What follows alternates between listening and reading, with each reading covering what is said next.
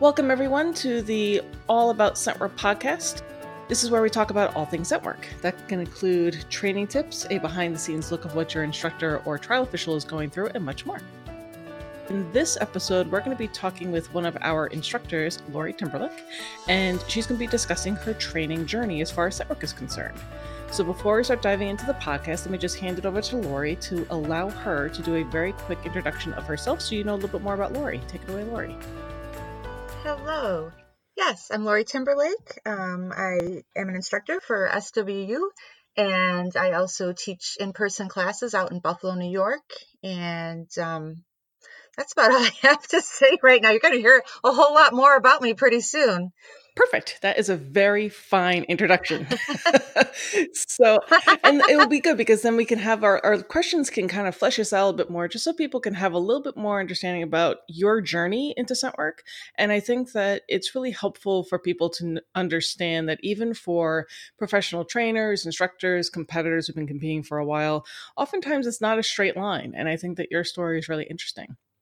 So let's start at the beginning. How long have you actually been training in scentwork or nosework? Since 2011. And why was it that you actually first started getting involved in it? Was there a thing that you're like, wow, this looks really interesting? Did you just fall into it? What actually got you started? Yeah, a couple different things. So I had recently got Daisy. She became mine. That's just the way I say it. She had a long journey before she came to me. I had another dog at the time. And she was quite the sniffer, and we were doing a lot of obedience and everything else. But every time I walked her, like her nose was always to the ground. And I just, I was looking into tracking. We did a little bit of that. And then a local bed bug company was looking for a trainer to handle their dog. So I really started looking into scent work then, and I kept finding this canine nose work when I was doing all my searches. So I was looking, I'm like, oh, wow, there's actually a sport you can do where dogs can find things. That's kind of neat. And everything, it kind of fell through with the bed bug detection. But I did a lot of research when I was looking into that. And then I used to be a part of a dog club, and we would try to bring presenters in and try to always bring new, different things. And we brought in another trainer's friend who was doing some scent work seminars, and that's how I kind of got started. You really were involved in the pretty early stages of the sport. Would that be fair to say? Yeah, especially on the East Coast. It was like there really wasn't a whole lot of opportunity out here at all. Everything first started for you in formally getting involved in this as far as training was concerned. What was the approaches that were being shown to you or that really piqued your interest? Yeah, so the seminar that started everything was all I knew. And he was, I think he was a maybe former CNWI, or I think he might have, been with Canine Nosework when they started and then moved out east. So what he was showing us, I'm calling it like a hybrid Canine Nosework kind of setup, but it was only a seminar. And then we worked via email together, and I was kind of working with Daisy with the stuff he showed us. So it was following pretty much the Canine Nosework methodology, but we were kind of doing it on our own without a whole lot of backup. So could you just go into a little bit more detail about what that is? Because now there's just so many different schools of thought. Exactly. Yeah. So we can just go into as much detail as possible just so that people could really have an understanding of what it is. Like, so when you first started, what was it that you were doing with Daisy? Yeah, absolutely. So we did start with food in boxes. Although we were starting right off the bat with mailer boxes, but they were open. I think we were using pizza boxes actually that were open. But one thing that was a little different was right away we were closing the boxes with the food inside. So we can probably talk about that a little bit later. So that was, so she was looking for the food in the box, and then we were opening it right away, and she could eat the food. And then we were adding odor pretty soon. And then because I was working on my own, and then I would forget, and one time I forgot to put food with the odor, and she found just the odor. And I know this is probably just weeks of doing this, so we really rushed through. And I was like, oh, she already knows what odor is. So then, I kind of stopped pairing the food and the odor and just putting the odor out. And then as far as hide setting and things like that, like I I didn't know what I was doing. So it was, I put a hide super high. Hey, let's see if she can find this. And then I'm like, well, how do I tell if she really found it or not? So there was just a lot of questions in the beginning, but it was starting with food and then pairing, but just a much more condensed version of it, if that makes sense. That makes perfect sense. And I think it's a very similar thing that I know for me personally, where you look back and you're like, how are they able to do any of this? Exactly. You have so many questions in the beginning, and there are, particularly very early on, there weren't that many answers to those questions. I can kind of elaborate on that also. So I think at that time, the first canine nose work camps were coming out on the East Coast, and I kept looking into them, and they were always in September, and that was always a bad month for me. Like I always had something going on, and it was hard finding seminars. I mean, it was just hard getting more information at the time. So I was just trying to keep my dog. And then this is awful, but of course, then I was teaching classes right away, and they were just searching for food at the time. I wasn't even adding odor at that point. But I don't know how any of us got through that. It was so poorly started. We just kind of, let's see what happens. And luckily they all did okay, and Daisy did okay, but it was just a lot of lack of information at that time, and it was hard to get more information at that time. And I think that's really important for people to understand. I think that at that time, because I also lived on the East Coast at that time, and it just seemed as though nose work, because that's what it was mainly called, was over on the West Coast. And every once in a blue moon, we would get like this, it would be like this bright light of, oh, look, people who know what they're doing. This is so great. And then they would go back again. And it was just like this void of information. And it wasn't anything purposeful, but it was just the way that it was perceived.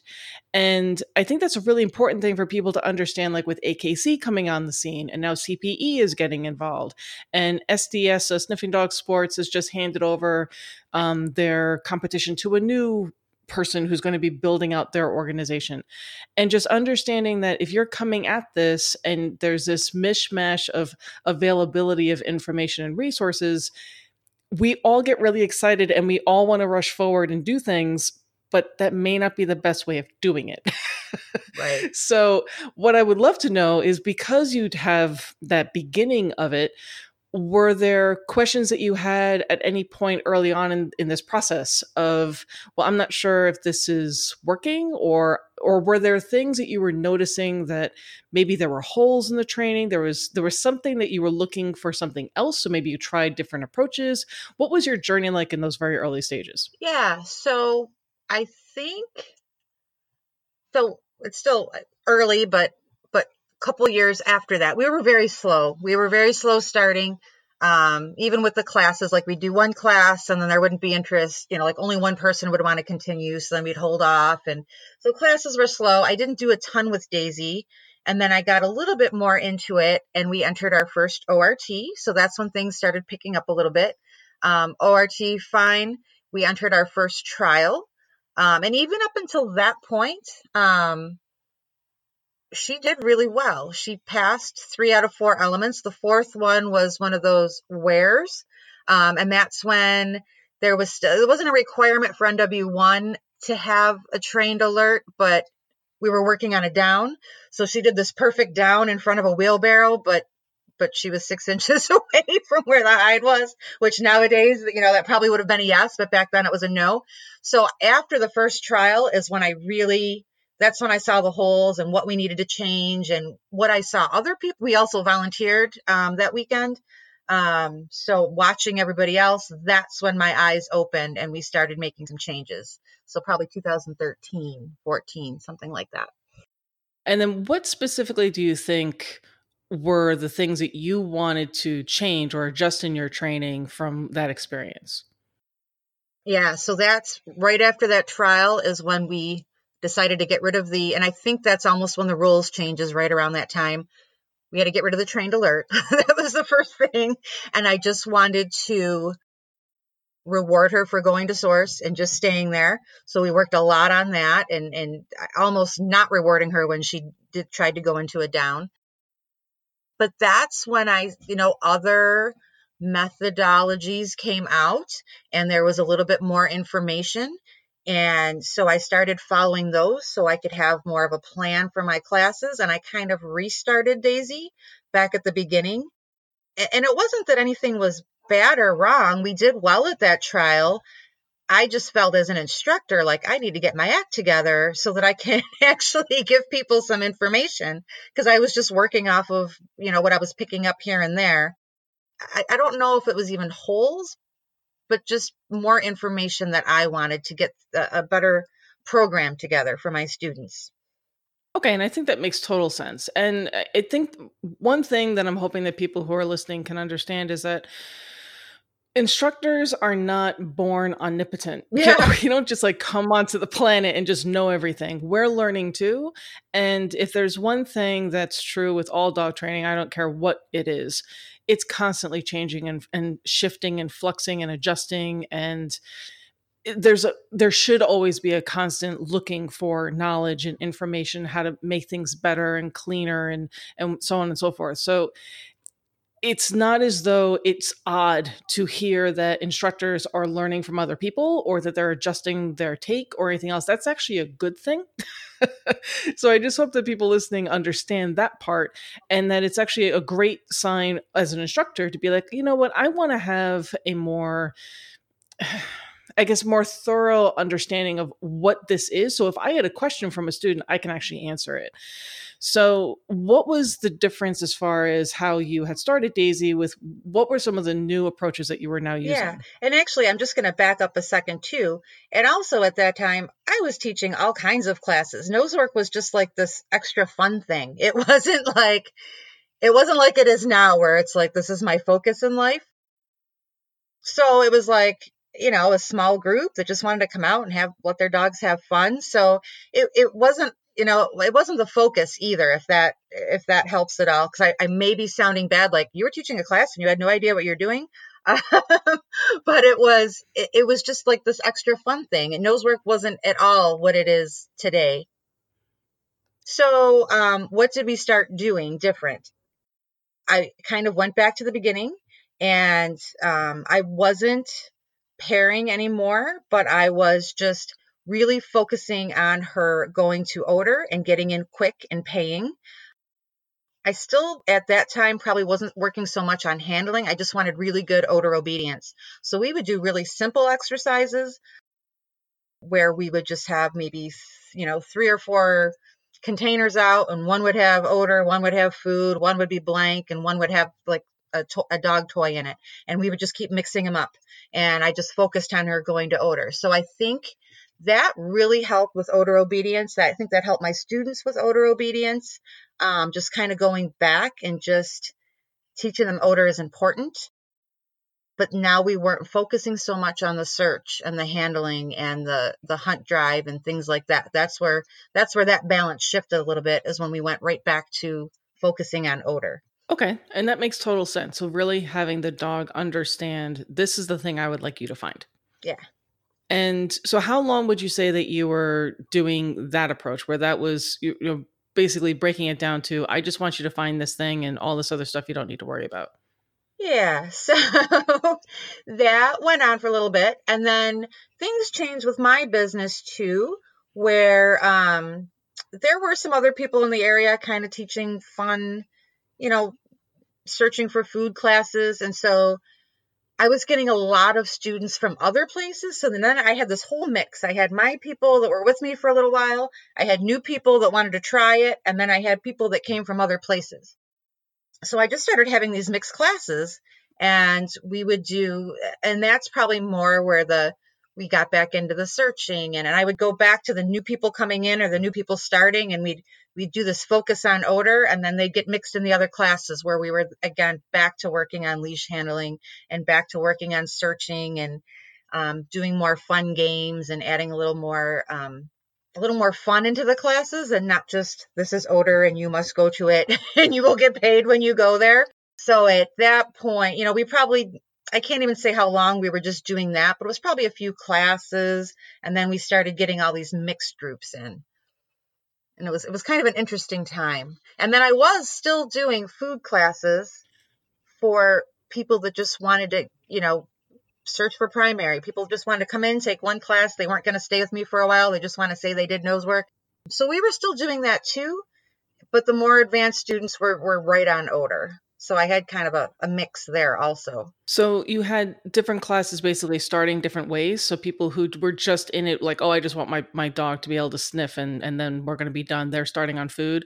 And the people who said, oh, Yeah. I really want to do this, they're starting on odor. Yeah. Because I might have maybe one person that would do the food classes, maybe one that would want to continue. So then they would start in the just odor class. But I could never get like a group of 6 to go from the food class into the odor class. So I kind of mixed them up, kind of a sport group and then the pet group, if that's kind of how it went. Okay. And that's actually a really good thing for people to understand too, is when you're listening to this, don't think that this is just all happening in a bubble. All of this was happening across the country at that time, because again, in the very beginning stages as instructors, I think that, again, talking for an entire community when I have no right to do so, but it was obvious that this was beneficial and that it was a good thing to offer, but it was also really difficult to convince people. Don't you want to sign up for any length of class where we're going to place food out for your dog to find? And wouldn't you like to part with your money in order to do that? But if you could then have the sexier thing of having them find odor, that allowed people to really say, that looks cool. Finding a hot dog's not quite so cool. Finding food, whatever. But finding odor is actually really fun. And to have that difference of approach as far as having people want to shift over is actually really common. And I think it really helped shift the way that all the classes were being formed everywhere. So I don't think that this is just some weird thing like, wow, Lori had this really strange experience. It's actually really common. Yeah.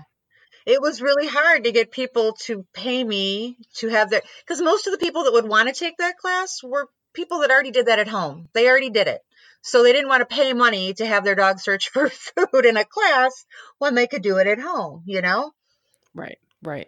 And I think that, again, particularly in the beginning, we weren't, as a community, just as dog owners and not just instructors, but anyone having a dog, didn't quite understand all of the intricacies that goes into it the way that we do now, where, now we're like, oh, there's airflow and oh, there's this and oh, there, like that wasn't a part of it. It literally was, okay, as an instructor, I'm going to go in, okay, we're going to put a hide there. Let's see what the dogs do.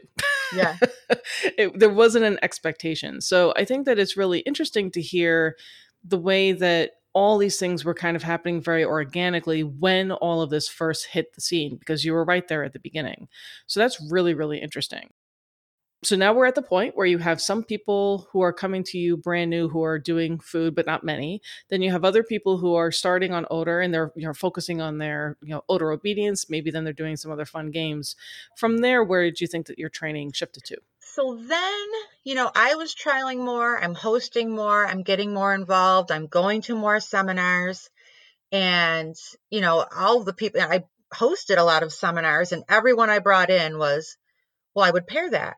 Well, I would pair that. And my students would be like, what's pairing?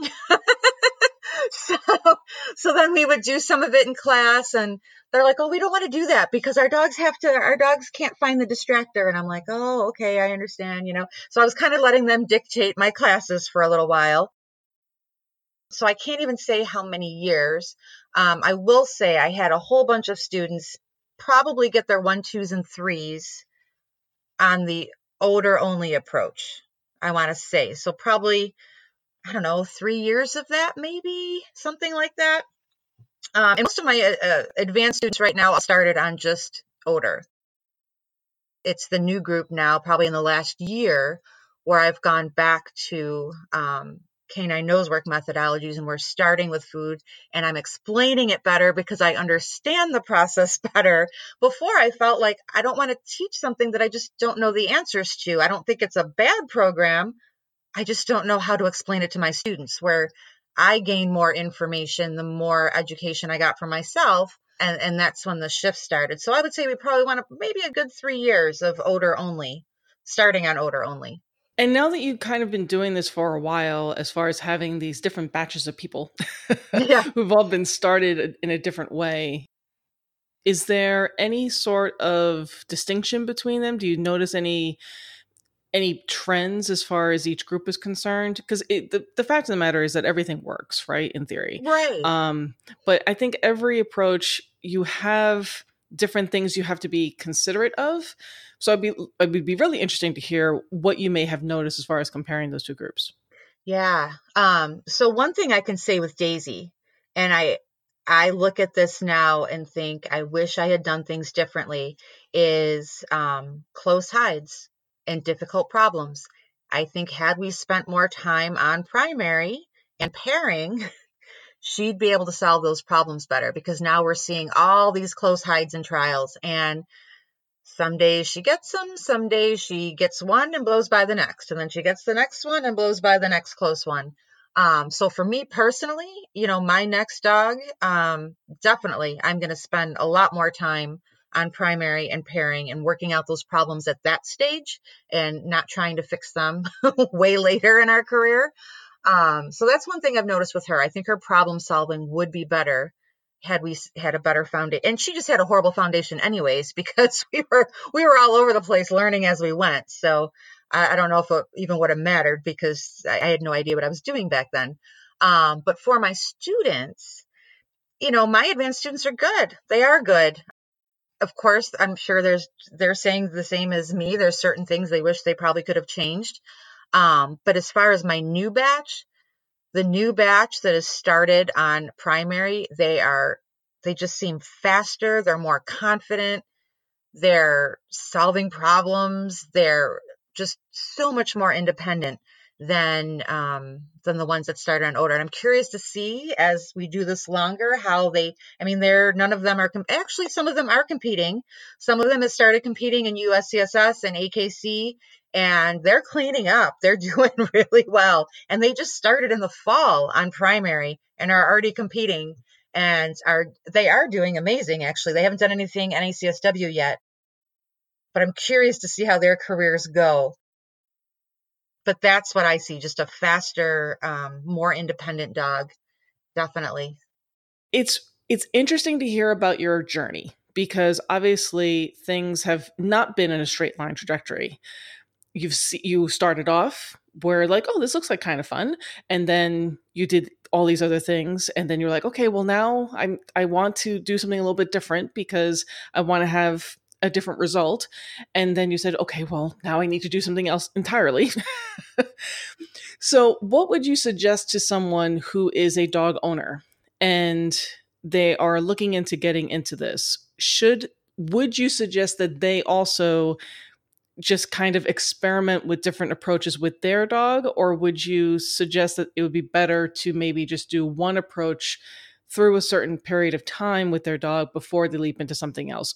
Basically, a quicker way of asking that question is, should I just be sticking with one approach for a certain period of time, or should I just kind of be jumping all over the place?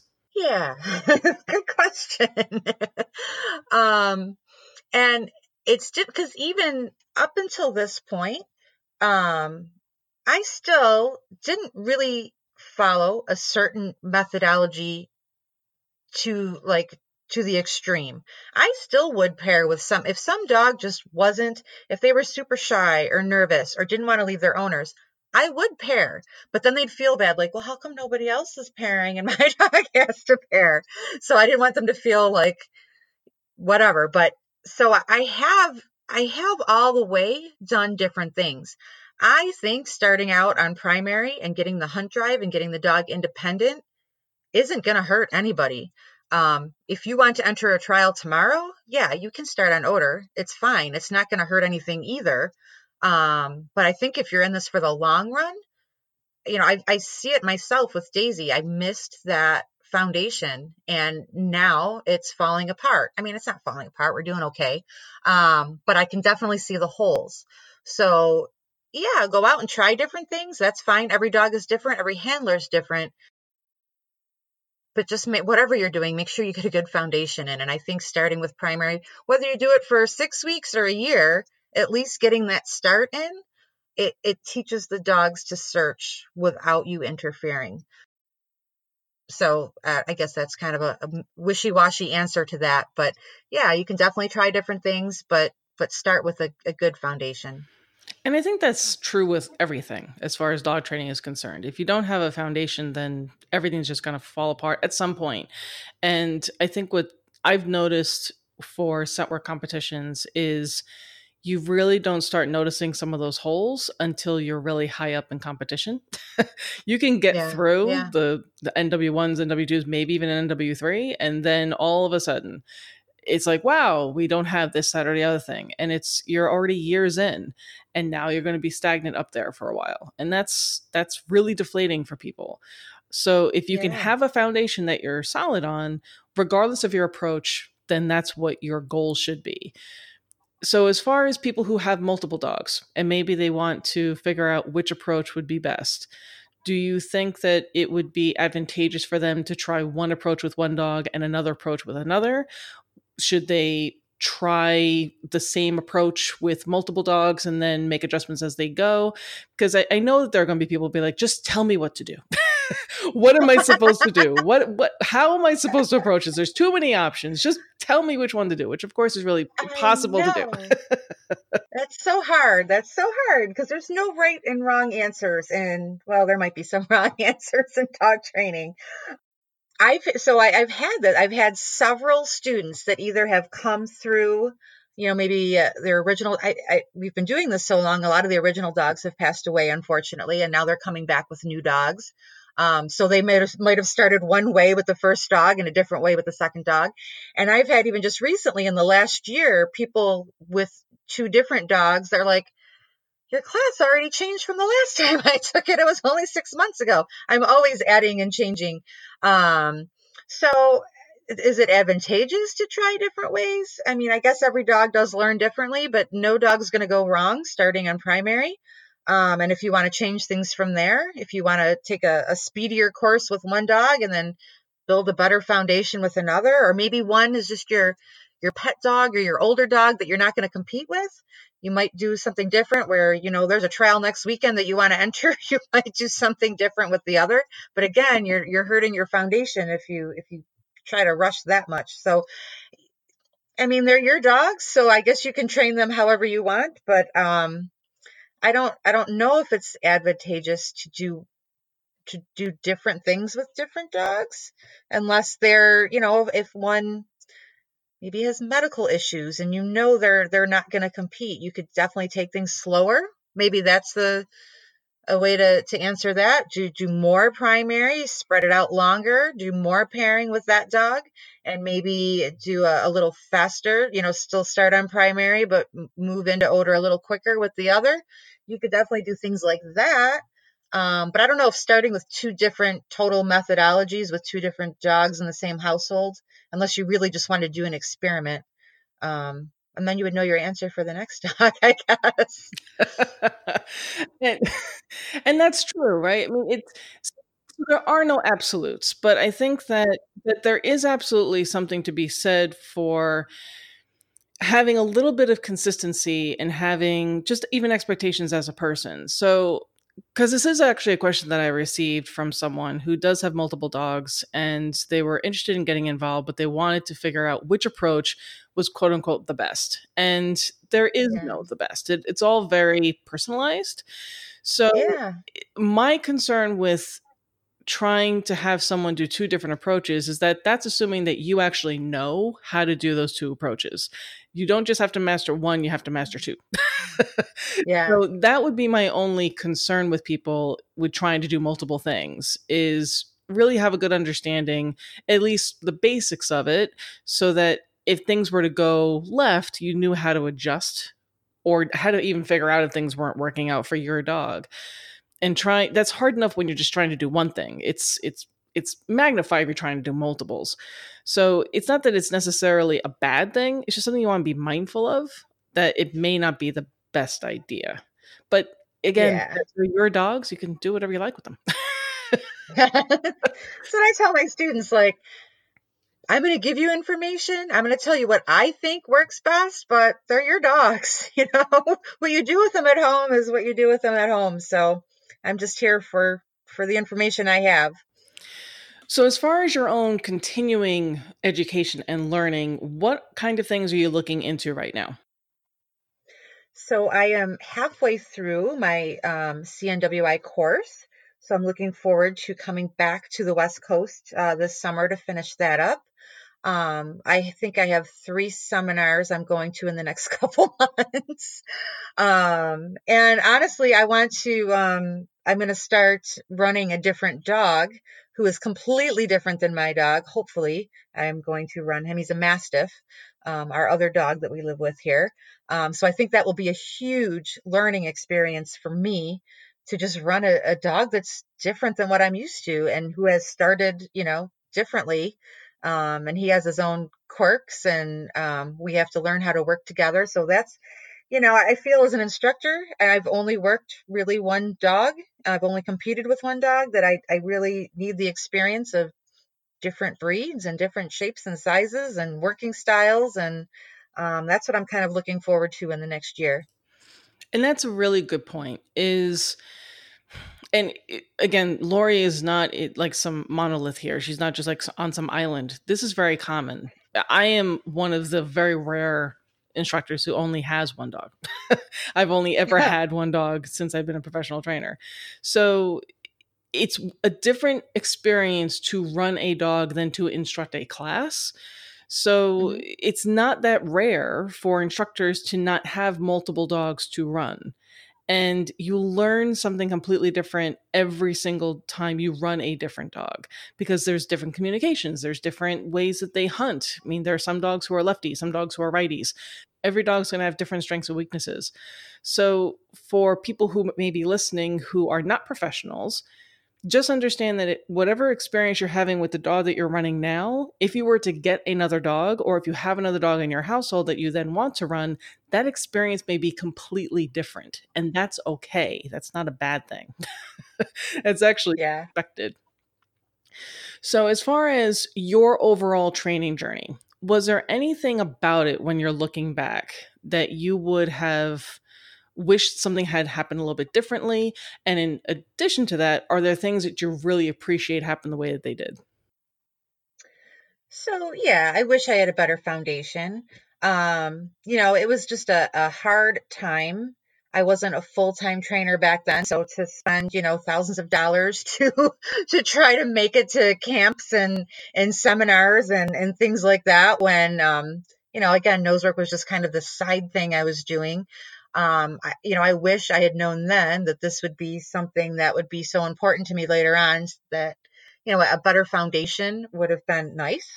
Having more knowledge early on would have been nice. But I think I still am very proud of, I am kind of, I think you just said earlier about something else. I'm not on an island, but I am kind of on an island out in where I live, at the time. And even still now, there's a few other schools locally doing some scent work classes, but there's not a whole lot going on. Everything's like 6 hours away. So I'm kind of proud of what I've built, and I'm proud of my students for getting, going as far as they have and doing so well in trials. And even myself, kind of self-taught, as far as we got with Daisy, as badly as I've screwed her up, that we're almost ending our elite career pretty soon. So I am very proud of what we did. I just, it would have been a lot better with a better foundation.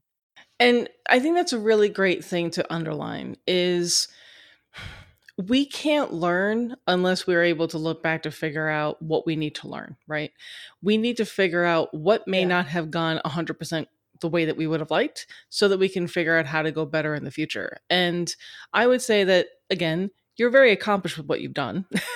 You're very accomplished with what you have done with your own personal dog and with your students, and your students are benefiting from your journey. And that's something that I'm hoping that everyone listening can really appreciate, is you want to have instructors, in my humble opinion, who have actually had these types of journeys and these types of experiences, so that they can appreciate when you may also be struggling, because it makes them human. You can actually ask Lori questions, right? You could say, hey, I'm having this issue either with training or competition, and she's approachable and she actually understands because she may have gone through something that's somewhat similar, and that's a good thing. And she also can give you some guidance in the beginning of your training to say, okay, you know, those 3 left turns I took that I didn't need to, you don't have to take those. You can kind of avoid all of that. So the reason why I really wanted to put this podcast together was to show everyone a couple of things. The first is that, and this is just a big pet peeve of mine, but I think it's a good thing to outline, is that instructors are human beings. None of us are perfect. We don't fall out of the sky and know everything. That our training journeys are not linear. None of us are. And that change is not a bad thing. Being able to evaluate where you are and say, well, okay, this is working and that's working, but that not so much. Let me see what I can do here. And then understanding that different techniques may very well work, but there may be different benefits to different techniques, and it may be beneficial for some dogs and others. It doesn't make anything evil or wrong. It just means that there may be certain benefits to those things. And understanding that, again, if nothing is linear, is actually a really helpful thing for people to really grasp. So was there anything, Lori, that you wanted to share with people as a general whole, as far as anything that you see as an instructor for scent work or nose work that would be beneficial for them that you just happen to see across the board and you're like, oh, I just wish that everyone would just understand this one thing? Is there anything like that that you'd like to share? Several. I'll try to keep it short. But one, stop rushing. Everybody stop rushing. Everybody's trying to get so fast and just like enter trials tomorrow. And I understand, and it looks very easy when you start. Like I said, I just said it earlier. I have a bunch of students that started in the fall and they're cleaning up and the novice level, AKC, USCSS. I don't know if anybody's done any PSD, UKC. So yeah, you can do really well in a trial, but that doesn't mean you should be just rushing ahead and jumping into everything. Slow down, stay at that novice level, keep learning. Don't try to force too much on your dog. Stop the rushing, take your time. And the flip side, and you hear a lot of people complaining about this, is, well, my dog is 4 years old and has its elite championship. What do I do now? Right? So, and I've seen people that are like all the way up in detective class in AKC. It only came out 2 years ago. So slow down, enjoy the process. That's one thing. And then the other thing is, there is so much information out now. I mean, we have Scentwork University. There's a bazillion classes and webinars and seminars and podcasts. The information is readily available. There are seminars. I'm going to 3 seminars in the next 2 months. Where back then, there might be 1 seminar a year that I had to drive 8 hours to go to. So there's a lot more information now. So do it. Go get some learning, even if you audit at a seminar. And I used to say this all the time. I learned so much volunteering at trials. That first trial that I went to, that I volunteered one day and competed the other, I came back and my mind was blown just from talking to people in the parking lot and, talking to people waiting for the awards to come out. I learned so much just with that, not even watching the trial, because I had no idea what I was looking at NW3 at that point, which was the day I volunteered for. But I just gained so much information at a trial. So go to seminars, go to trials, learn as much as you can. There's a lot more information out there. You don't have to struggle like I did. It's readily available. So take everyone up on it. And I think those are all really important things for people to walk away with. Is this should be a process. It should be something that you enjoy and take your time with. And I think that the point that you made with the young dogs who are already completely done in some venues, that just think of the loss that is for the person and the dog. Because unless you're going to just do it for fun at home, which I'm a huge proponent for, but then there's just reality of life is really Yeah. busy and we only have so many hours in the day and we have to have motivations to do things. And if you're already at the top of whatever chosen venue that you decide to do, or multiple even, what's the likelihood you're still going to play the sniffy game with your dog? And then think of the loss that is to your dog, because this is one of the activities where they are celebrated for being them. We're not making them do all this other stuff that maybe they can do, but it's not what they're designed to do. It's not what is like in their DNA. So I'm just going to piggyback on what you're saying. Don't rush. Take your time, enjoy the journey, and absolutely go out and learn. And the one thing that I just, again, going to harp on a little bit, is take things that you think apply for you and your dog. And if there's something that, just don't think that it applies to you, you don't have to like burn up everything that person said. Maybe take the things that you like and then leave the other stuff behind. Or maybe just put in your back pocket for a rainy day. Maybe it will apply later or to a different dog. Maybe you'll change your mind. But it doesn't mean that unless someone says 100% of the things that you like, you can't listen to them otherwise. That's simply not true. It's not an all or nothing sort of thing. So if we can, just as a community, be a little bit better with how we take in information, I think that'd be really helpful as well. Absolutely. So I want to thank Lori for joining us for this podcast today. It was a very interesting conversation, and it's always wonderful to hear about the different training journeys everyone goes on. Thank you so much for listening. Happy training. We look forward to seeing you soon.